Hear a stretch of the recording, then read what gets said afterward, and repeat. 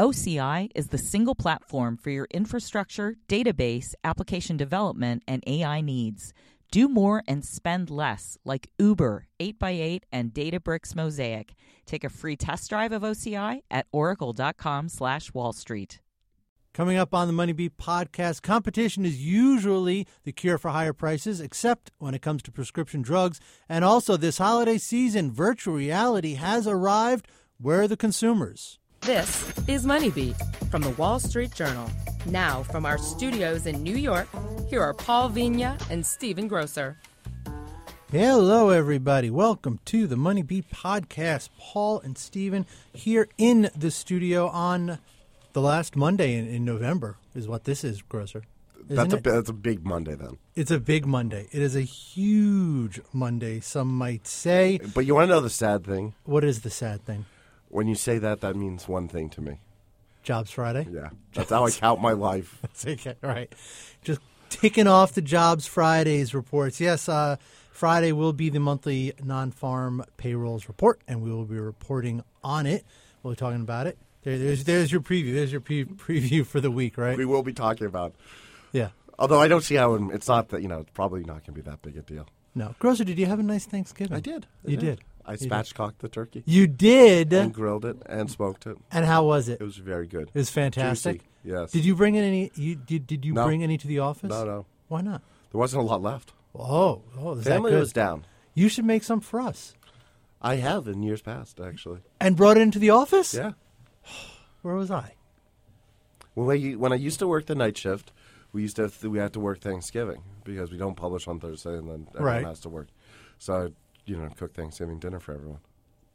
Look at this guy. What do you think Well, of that? I would get money. Like the company actually would pay me to go get the groceries and stuff. Wow. Like that. Yeah. Can we do that again? I don't think so. Wow. The salad days. This is back in 2004, 2005. Right. All right. Let's move on. Hey, today we have an interesting story for you, and to talk about it, we have our friend Jonathan Rockoff. Jonathan, how are you? Good. So, a story that you had, Jonathan, on the front page of the Business and Finance section today, talking about drug prices, and it's sort of interesting because you think competition is sort of the cure-all for everything, right? Competition in any market, in any item, anything you think of. If you have two or more people competing, prices should be coming down. That is not happening when it comes to the prices of drugs, though.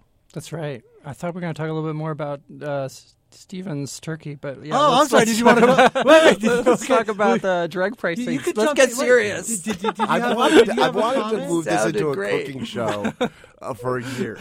Spatchcock. Yeah. The Spatchcock podcast. We brought this up. Coming soon. Look for it. What'd you do for Thanksgiving? Did you cook? I cooked the stuffing, actually, but it was sort of like a family potluck. My mother-in-law made most of the stuff. Okay. But grilled and smoked, that sounds special. I know this guy over here, huh? Wow. It's been a long experimental process with the turkey because I've been cooking Thanksgiving dinner for 20 years now. Wow. Yeah. 20 years, huh? Yeah, 20 years. Yeah, I really didn't know this about this guy that he was. 19 to be exact. 1997 was the first time I cooked it. Wow. Yeah. So you got to bring some in. Yeah, Next year, really. Make 2 turkeys. I'll give you like $4. I'll help you out on it. I'll do something. Yeah. $4. $4. I gotta buy a turkey, won't it? Yeah. The prices of meat these days, right? That's right. And the real reason to actually make a turkey, to cook the turkey and everything is really the sandwich, the cranberry sandwich. I totally agree. Yeah. See, I mean, it's all an exercise to get to the leftovers the next day. So true. Not helping us. All right, Jonathan Rockoff, drug prices not going down, surprisingly going up. Yeah, you hit the nail on the head, which is, the Journal and other outlets and politicians in Washington and elsewhere have made a big deal about how drugs are getting more and more expensive and their prices are going up by, in some cases, triple-digit percentages, right? And so one of the common refrains we hear is folks, Democrats and Republicans on Washington included, saying what we need is more competition.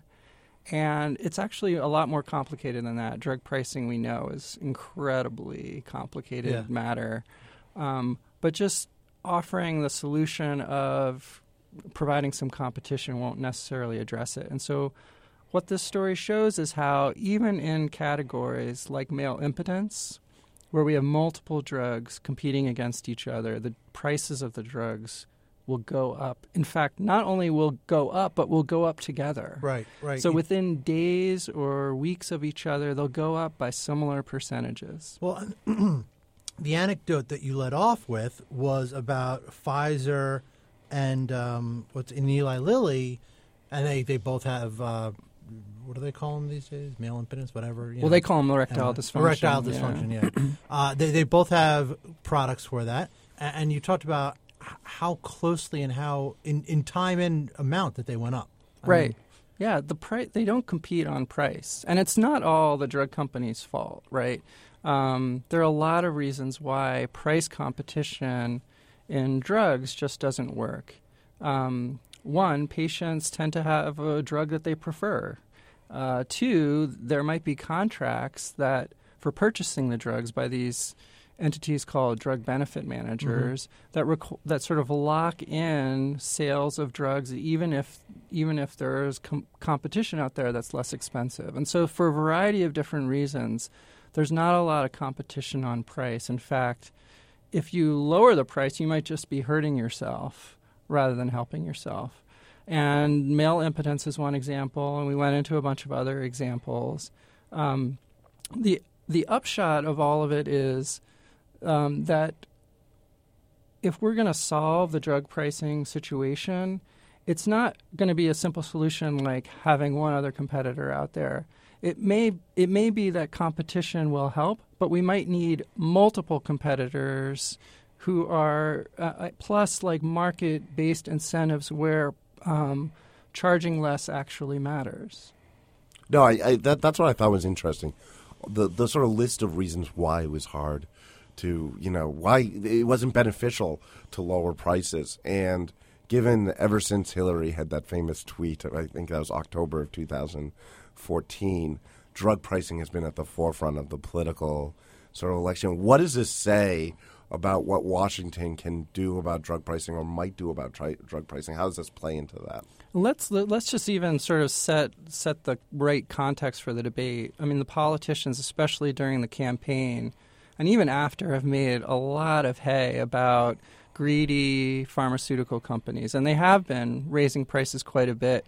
And over the last several years, they have been making an unusual amount of their profits from drug price increases.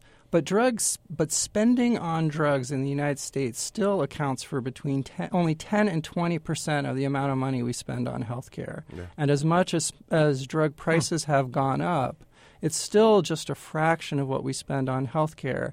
And some of that increase in drug prices and spending on drugs was offset because there's this sort of natural mechanism authorized by law to sort of lower spending on old drugs which have lost patent protection. So what we're dealing with now, however, is as most of those big drugs that started facing generic competition went off patent, is we're no longer seeing that that sort of influx of generic drugs for our high ticket pharmaceuticals. And so we're looking for new ways to squeeze more money out of the segment of healthcare spending that is focused on drugs. And so we're looking at things like male impotence or rheumatoid arthritis drugs, and we're paying closer attention to the kind of pricing tactics that we talked about in our article, this parallel pricing, and we want to see what we can do to address it. A simple solution about just sort of like making sure that there's one other drug out there, this article suggests just won't work. Yeah. And it might take multiple competitors. And we see that with generic drugs, for instance. So when the first generic comes on market, and it's just one generic against the branded drug, which lost patent protection, the price differential is relatively small. It takes several generics to hit the market before we start seeing the massive price reductions that we have come to know as the gain from generic competition. When I read the article, a couple of questions came up in my mind. One is which is part of the problem that you talk about these companies being in competition with each other, but it's clear that this is not a natural competition. I mean, this is not an open playing field because otherwise price, if it really was a truly open playing field with companies going after customers, price should matter. But in this case, price doesn't matter. And I know it's a very complicated issue, but is part of this the fact that, and correct me if I'm wrong, most people, when they go to the pharmacy to pick up drugs, they don't see the full price, right? I mean, you have your copay, you have whatever limit, but you're not, you talk about prices here for Viagra, some of these drugs, $300-$400, nobody's actually paying that at the counter. Yeah, so two thoughts about that. That's totally right. I mean, one of the complicating factors about drug pricing is we do stories like this, which focus on the list price. Yeah. But the health insurers and the drug benefit managers, which are reimbursing the costs of these drugs for most people, do not pay list price. Mm-hmm. The companies set a list price, and then behind the scenes, confidentially, they have these negotiations where they negotiate discounts and rebates, and that's what they pay. The problem for us as outsiders trying to look at what's going on with the spending on drugs is those discounts and rebates are sort of behind the curtain, and we don't know exactly what they are. So we tend to focus on the list price, but that's not a true indicator of what is actually being paid for the drugs.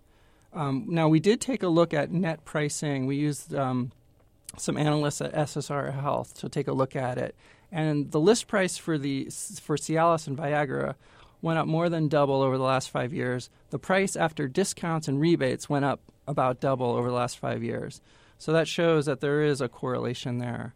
Now, the second point I want to make is what's interesting about these male impotence pills is, well, for drugs for cancer, for instance, most health insurers will find a way to reimburse those drugs after they at least do a review, right? Make sure the drugs work and are safe and so on. But for these lifestyle drugs, there's a significant number of patients whose insurance companies just won't pay for them. They look askance at them. They're lifestyle drugs. You don't necessarily need it to live a healthy life, right. So we're not going to pay for it, right? And so for those people, the list price actually does matter because they could wind up paying the list price entirely out of pocket for the drugs. And so this is sort of a special case where the list price of the drug is especially egregious because it can hit people in their pockets so hard. It also raises the question of collusion, which you sort of get into your article. Why isn't this collusion? Yeah, so this is really, really fascinating. And I didn't know any of this when I stepped in. I thought, there must be some rules against this. This is entirely legal, according to the people that I spoke with. And you can understand why. First, there's a lot of information out there, publicly available information about what the list prices for drugs are. There are, we use this firm called Connecture, which has these databases with every list price increase and the current list price for each of these drugs, right? It's amazing. And the drug companies can access that data themselves, and they can see themselves what their competitor is charging and when they're charging it, and then they can sort of act accordingly. Mm-hmm. And there can be this sort of signaling that goes on between the two, which doesn't rise to collusion, which is the sort of second aspect of this, which is the courts have set a very high bar for what constitutes collusion. And there has to be actual communications between companies, whether they're drug companies or airlines or in any other industry. There has to be actual communication on pricing in order for it to amount to collusion under the law. And so just looking at publicly available data and making your own decisions based on that publicly available data is not collusive. Yeah, it's amazing. I mean, it's not collusion, but the way the whole table has been set, they don't need to collude. That's right. Exactly what you're talking about. They don't need to. They don't need to. They don't have to actually talk to be able to play this game of pricing. And I don't know that there's any solution to that. Or is there anything wrong with it? I mean, it certainly isn't consumer friendly. One of the things that did strike me as interesting in your article, and you touched on this earlier, is the idea, too, if you're taking a prescription that works for you, you're going to be – there's a stickiness there that I think exceeds any other product. I mean, this isn't Tide. This isn't anything. You know it works for you. You know, the side effects, all those things. And this is, you're sort of getting comfortable with that. And changing to another drug, which has a lot of unknowns, I think there's a bigger barrier to that, too. Yeah, just healthcare and medicine generally is a different kind of market. We approach it very differently as consumers, as patients, than we do buying Tide Pods for, Right. That's really true. The other thing to keep in mind is, and that's really important, is that not all of this is, the fault of the drug companies, but also keep in mind that the drug companies do try to incentivize patients to start with their products and stay on them by offering help if their insurance covers the drug with the copays or other out-of-pocket costs. So Pfizer, for instance, can subsidize your copay so that it's as little as $6 a month. Wow. All right. One question I have, just sort of, this is a little bit off topic, but as I said earlier, drug pricing has been this huge topic of the political season. It wouldn't be a Muddy Beat podcast without bringing up Donald Trump. What is we saw healthcare stocks and pharmaceuticals rally after the election. What's the view on drug pricing regulation now that Trump has won the election? So this is something I've been really struggling with. It's a really good question because during the campaign, Donald Trump was just like Hillary was tweeting about, greedy drug companies and price gouging. And so there are legitimate reasons to think that he might crack down on it. But then after the election, there's this sort of reconsideration of what he said. And everybody thinks that he might actually be good for health care. He won't take the kind of steps that a Democratic president and a Democratic-controlled Congress might take in order to restrain drug pricing. I was always of the view that if Hillary got elected, her campaign rhetoric would not necessarily translate into action against the drug companies, because we saw that same pattern when Bill Clinton got elected president, too. They're like a great campaign foil, but partly because drug spending is only, a fifth of healthcare spending overall. That's not like the big prey here, right? And that's not going to make the kind of difference that some other reforms might. I'm still unsure what kind of president Donald Trump is going to be and whether he's going to be a sort of more typically conservative, pharma-friendly Republican, or whether he will be this populist who, when he sees, complaints about the rising cost of a particular drug, will take action just like he did with, the carrier plan in Indiana to try and lower that increase. Yeah. Well, and also, as you point out, lawmakers in Congress are being asked to look at this, and FTC is looking at it, right? So, I mean, this will be something you'll be able to write about in 2017, I'm sure, right? Yeah, we'll come back here and we'll talk about it some more. All right, Jonathan Rockoff, thank you very much. Good story, sir. Thank you. We will be back in a moment. We're going to talk about virtual reality. Love tech? Dig gadgets? Then make Tech News Briefing from the Wall Street Journal a part of your day. WSJ Podcasts. Listen ambitiously. This is Money Beat from the Wall Street Journal. Now, from our studios in New York, here are Paul Vigna and Stephen Grocer.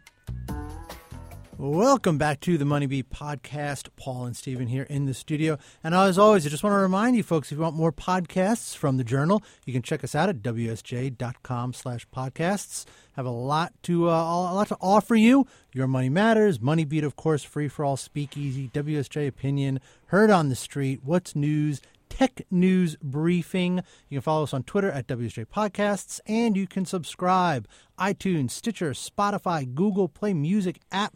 We are everywhere where you need to be, and we are in your ear at this moment. And what we want to talk about now is, Grocer, as you know, as maybe some people don't quite realize, was on vacation last week. I think all our listeners Do you think everyone realized that? Yes. And one thing I saw while I was on vacation on social media, because I would check in every now and again, one thing I saw that was the most interesting thing to me was you with a VR headset on, that a is virtual correct. Reality headset in the newsroom. In the newsroom. You were there. Yes. What did no, you? So essentially, quickly I've been tell us that story. the WSJ has come out with an app. I think it's with Google, so you can get on your Android if you have a Pixel phone on an Android device. You can get this, and what it is it's just an app to see our news. But also, the part I think a consultant on was the market data part, and what we wanted to sort of was a way of mapping out the markets and showing in 3-dimensional, how they were performing.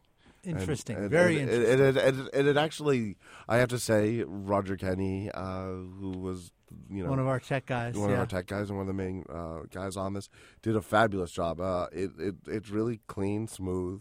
I have been a huge proponent of virtual reality since the first time I was introduced to it. I just think it's fascinating. I think it's tremendous. I think everyone looks a little crazy when you've got one of those headsets on, but it is to me, it is just an amazing technology. It is really just mind-blowing, but it may be. But this is one of the things why we were talking before we came back on the air was we've sort of been promised this virtual reality for how many years now? Right. 20, 30? Well, no, I mean, but realistically, with their actual products, things you could buy. But it the promise of it has been sort of, I think. Well, but it's been more science fiction. I mean, in the last 2 years, you were really starting to see these products. Oh, yeah. That they're real. You can stick them on your head and you can look at things in virtual reality. However, and that is the reason why, folks, we have Dan Gallagher on the line from San Francisco, Heard on the Street columnist. Dan, how are you? Great. How are you guys? We're good. Did you like we were trying to set you up there for your piece, which you wrote about virtual reality. I wish I could have seen you guys with the headset on in the newsroom. That would have been fun. I'm pretty sure. Was it in Holmes' Twitter feed? Yes. Yeah. Everyone, if you want to see Grocer with a VR headset on, go to Eric Holmes' Twitter feed and scroll back there, and I'm sure you'll find it. It was quite entertaining. Perfect. It was quite entertaining. So, look, virtual reality has arrived. The products are here. You can go out and buy them. They exist now. It's not just science fiction. It's not fantasy. It's not promise. It is there. How's it doing, Dan? I think it's off to a slow start, and I think that was to be expected because, for one, these things are pretty expensive. Even for what they've launched for is they've targeting the hardcore video gamer crowd, right. And these are people that'll spend significant amounts of money for high-end game experiences. So it makes sense for them to do that. But there's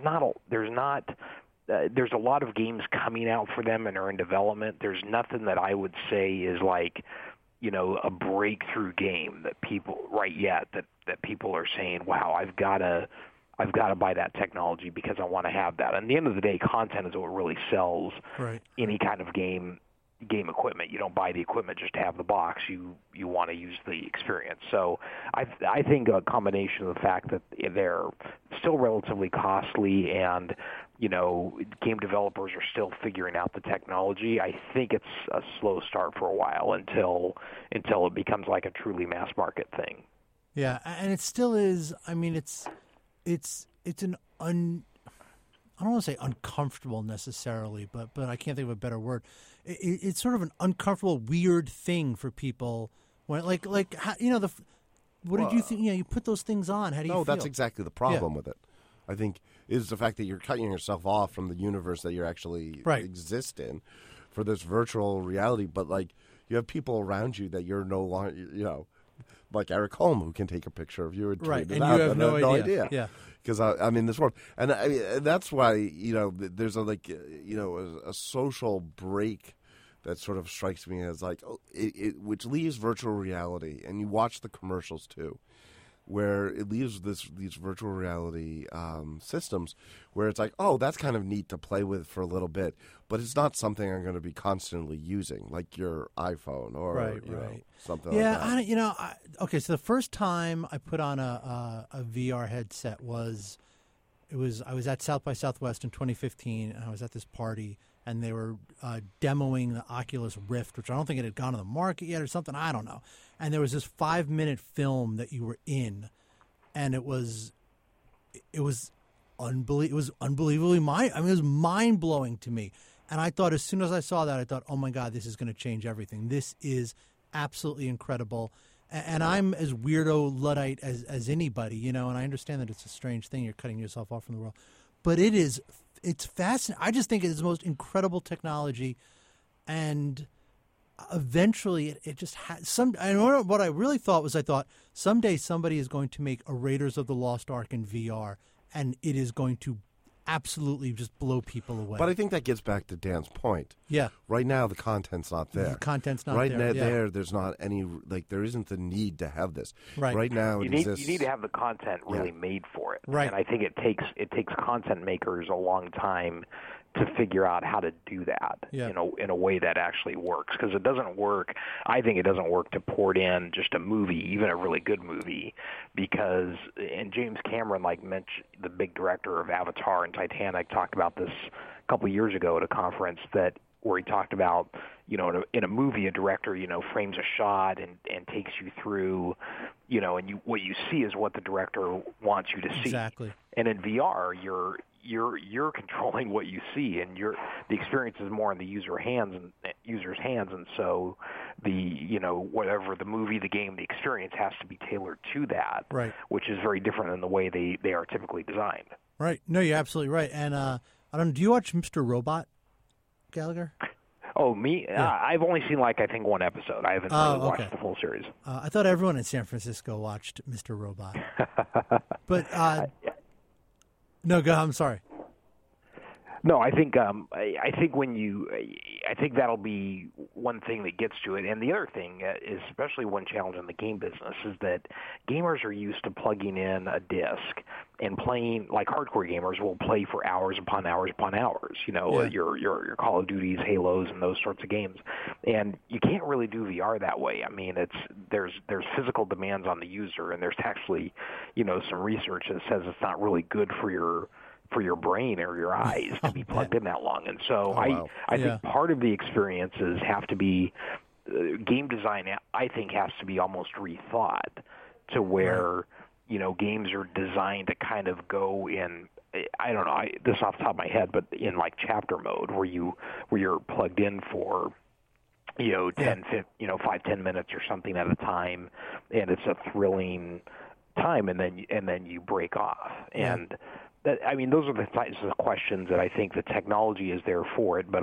how to do the content in a way that works well for the technology and for the user is still, I think, a big work in progress. Yeah, the reason I mentioned Mr. Robot is because they did, the creator, Sam Esmail, did a small VR film, a short, based on the show, with the characters from the show, but it was done in virtual reality, and it was very interesting. But you could tell that to use the technology, to your point, Dan, about how this stuff has to be used, you could tell that it's filmed at a different pace. The script moves at a different pace because it's not a director framing things and show you. It was really interesting, but it was definitely a different tone and a different pacing, and because you're in 360 degrees. And they actually were very subtle, but they did film it in such a way that your eyes were drawn to where the director wanted you to go. But at the same time, you could look wherever you wanted to. It was really interesting. And I just think filmmakers more and more are going to experiment with it and slowly figure out how to use it and use it well. But you're right. Yeah. I mean, it's a ways off. And I think some of the initial things will be what we call maybe an add-on experience rather than a full-on. Right. Like you said, that's a thing that adds on to a popular TV show. Electronic Arts actually did it was called a little chapter that they did for their Star Wars Battlefront game that's in VR now for if you have the Sony VR, and it's not a full-on game, but it's a portion of it, so that if you have Battlefront, and you're playing it on your PlayStation and you have a VR headset, you can actually put on the headset to do this part of it. Yeah. I think those are actually some smart ways to play with the technology. But again, you have the problem of, those could be cool experiences on their own, but in mass, are they enough to say, okay, that's worth $500,000, $700,000 to have the technology to do that? Right. One of the questions is, what other ways do you see VR being used, and some of the the companies that are playing around with it, like Google and Facebook especially, see it being used? Well, I think Facebook obviously sees it as a social network of the future. They actually demoed that a couple months ago in their Oculus user conference. So they didn't do this just so they could have a high-end gaming console. Right. I think the reason they invested in it is they see it a lot more broadly. And, over the years that I've covered, people talking about VR, lots of potential use in things like retail, real estate across industries. There's a lot of, I'd say there's a lot of investment and time in the development community to figure out use cases, different use cases for it. The trick when you get into businesses is that it's one thing to have the technology there, but you have to have people design the content for it. I actually went to an architectural office a few blocks from my office here a couple months ago, and they took me through a new headquarters of a major Silicon Valley company that they're doing the headquarters for, and they did that in virtual reality. You put on they were using the HTC headset, but you put that on, and you were actually able to go through the schematics and plans, and it was really something. And obviously for this firm, it was a way that they actually secure and work with clients with a lot of money for these kinds of projects. That's really interesting. One place I see it, and I've been trying to, we've been experimenting with it here and there, but I think this is tremendous for the news industry. I'm kind of surprised it hasn't, because I think technically it's a little more difficult than to actually do it, but I think it has tremendous potential for the news industry. Absolutely tremendous potential. If you can get the technology down to a point where you can have a 360-degree camera that shoots video, and you can send a reporter out into the field with that and teach them how to use it well, you can offer people something that is just unbelievable. Yeah, you can put them in spots of the world they can't get to. I tried a VR experience of earlier this year that was essentially climbing Everest. It was a simulation of going up and obviously it was an animated thing. It wasn't like live photography, which I think maybe over time it gets to that. But it was actually, when I did that, I thought, okay, that's really cool, because I'm very unlikely to go to the top of Everest in my lifetime. I'm not that sort of climber, but it'd be interesting to see, okay, what do people actually see when they're doing this? What does it look like? And I think those are the kinds of things that give this technology a ton of possibility. Right. That I think that what we're seeing in the consumer launches is just basically the very early seeds of it, and it's just going to take. I think it'll catch on slower than things like smartphones do, because the use cases there are just a lot easier to get and understand and adopt. This is a more challenging technology, but it's got a ton of potential. Dan Gallagher, I know you have somewhere to be, and we are basically now at the point where we are just wasting your time. So thank you, sir, for coming on. We appreciate it as always. Pleasure as always. Thank you. And everyone, thank you for listening. Hope we didn't waste your time, and we will catch up with you again very soon. Got money in the markets? Check out Your Money Matters from the Wall Street Journal. WSJ Podcasts. Listen ambitiously.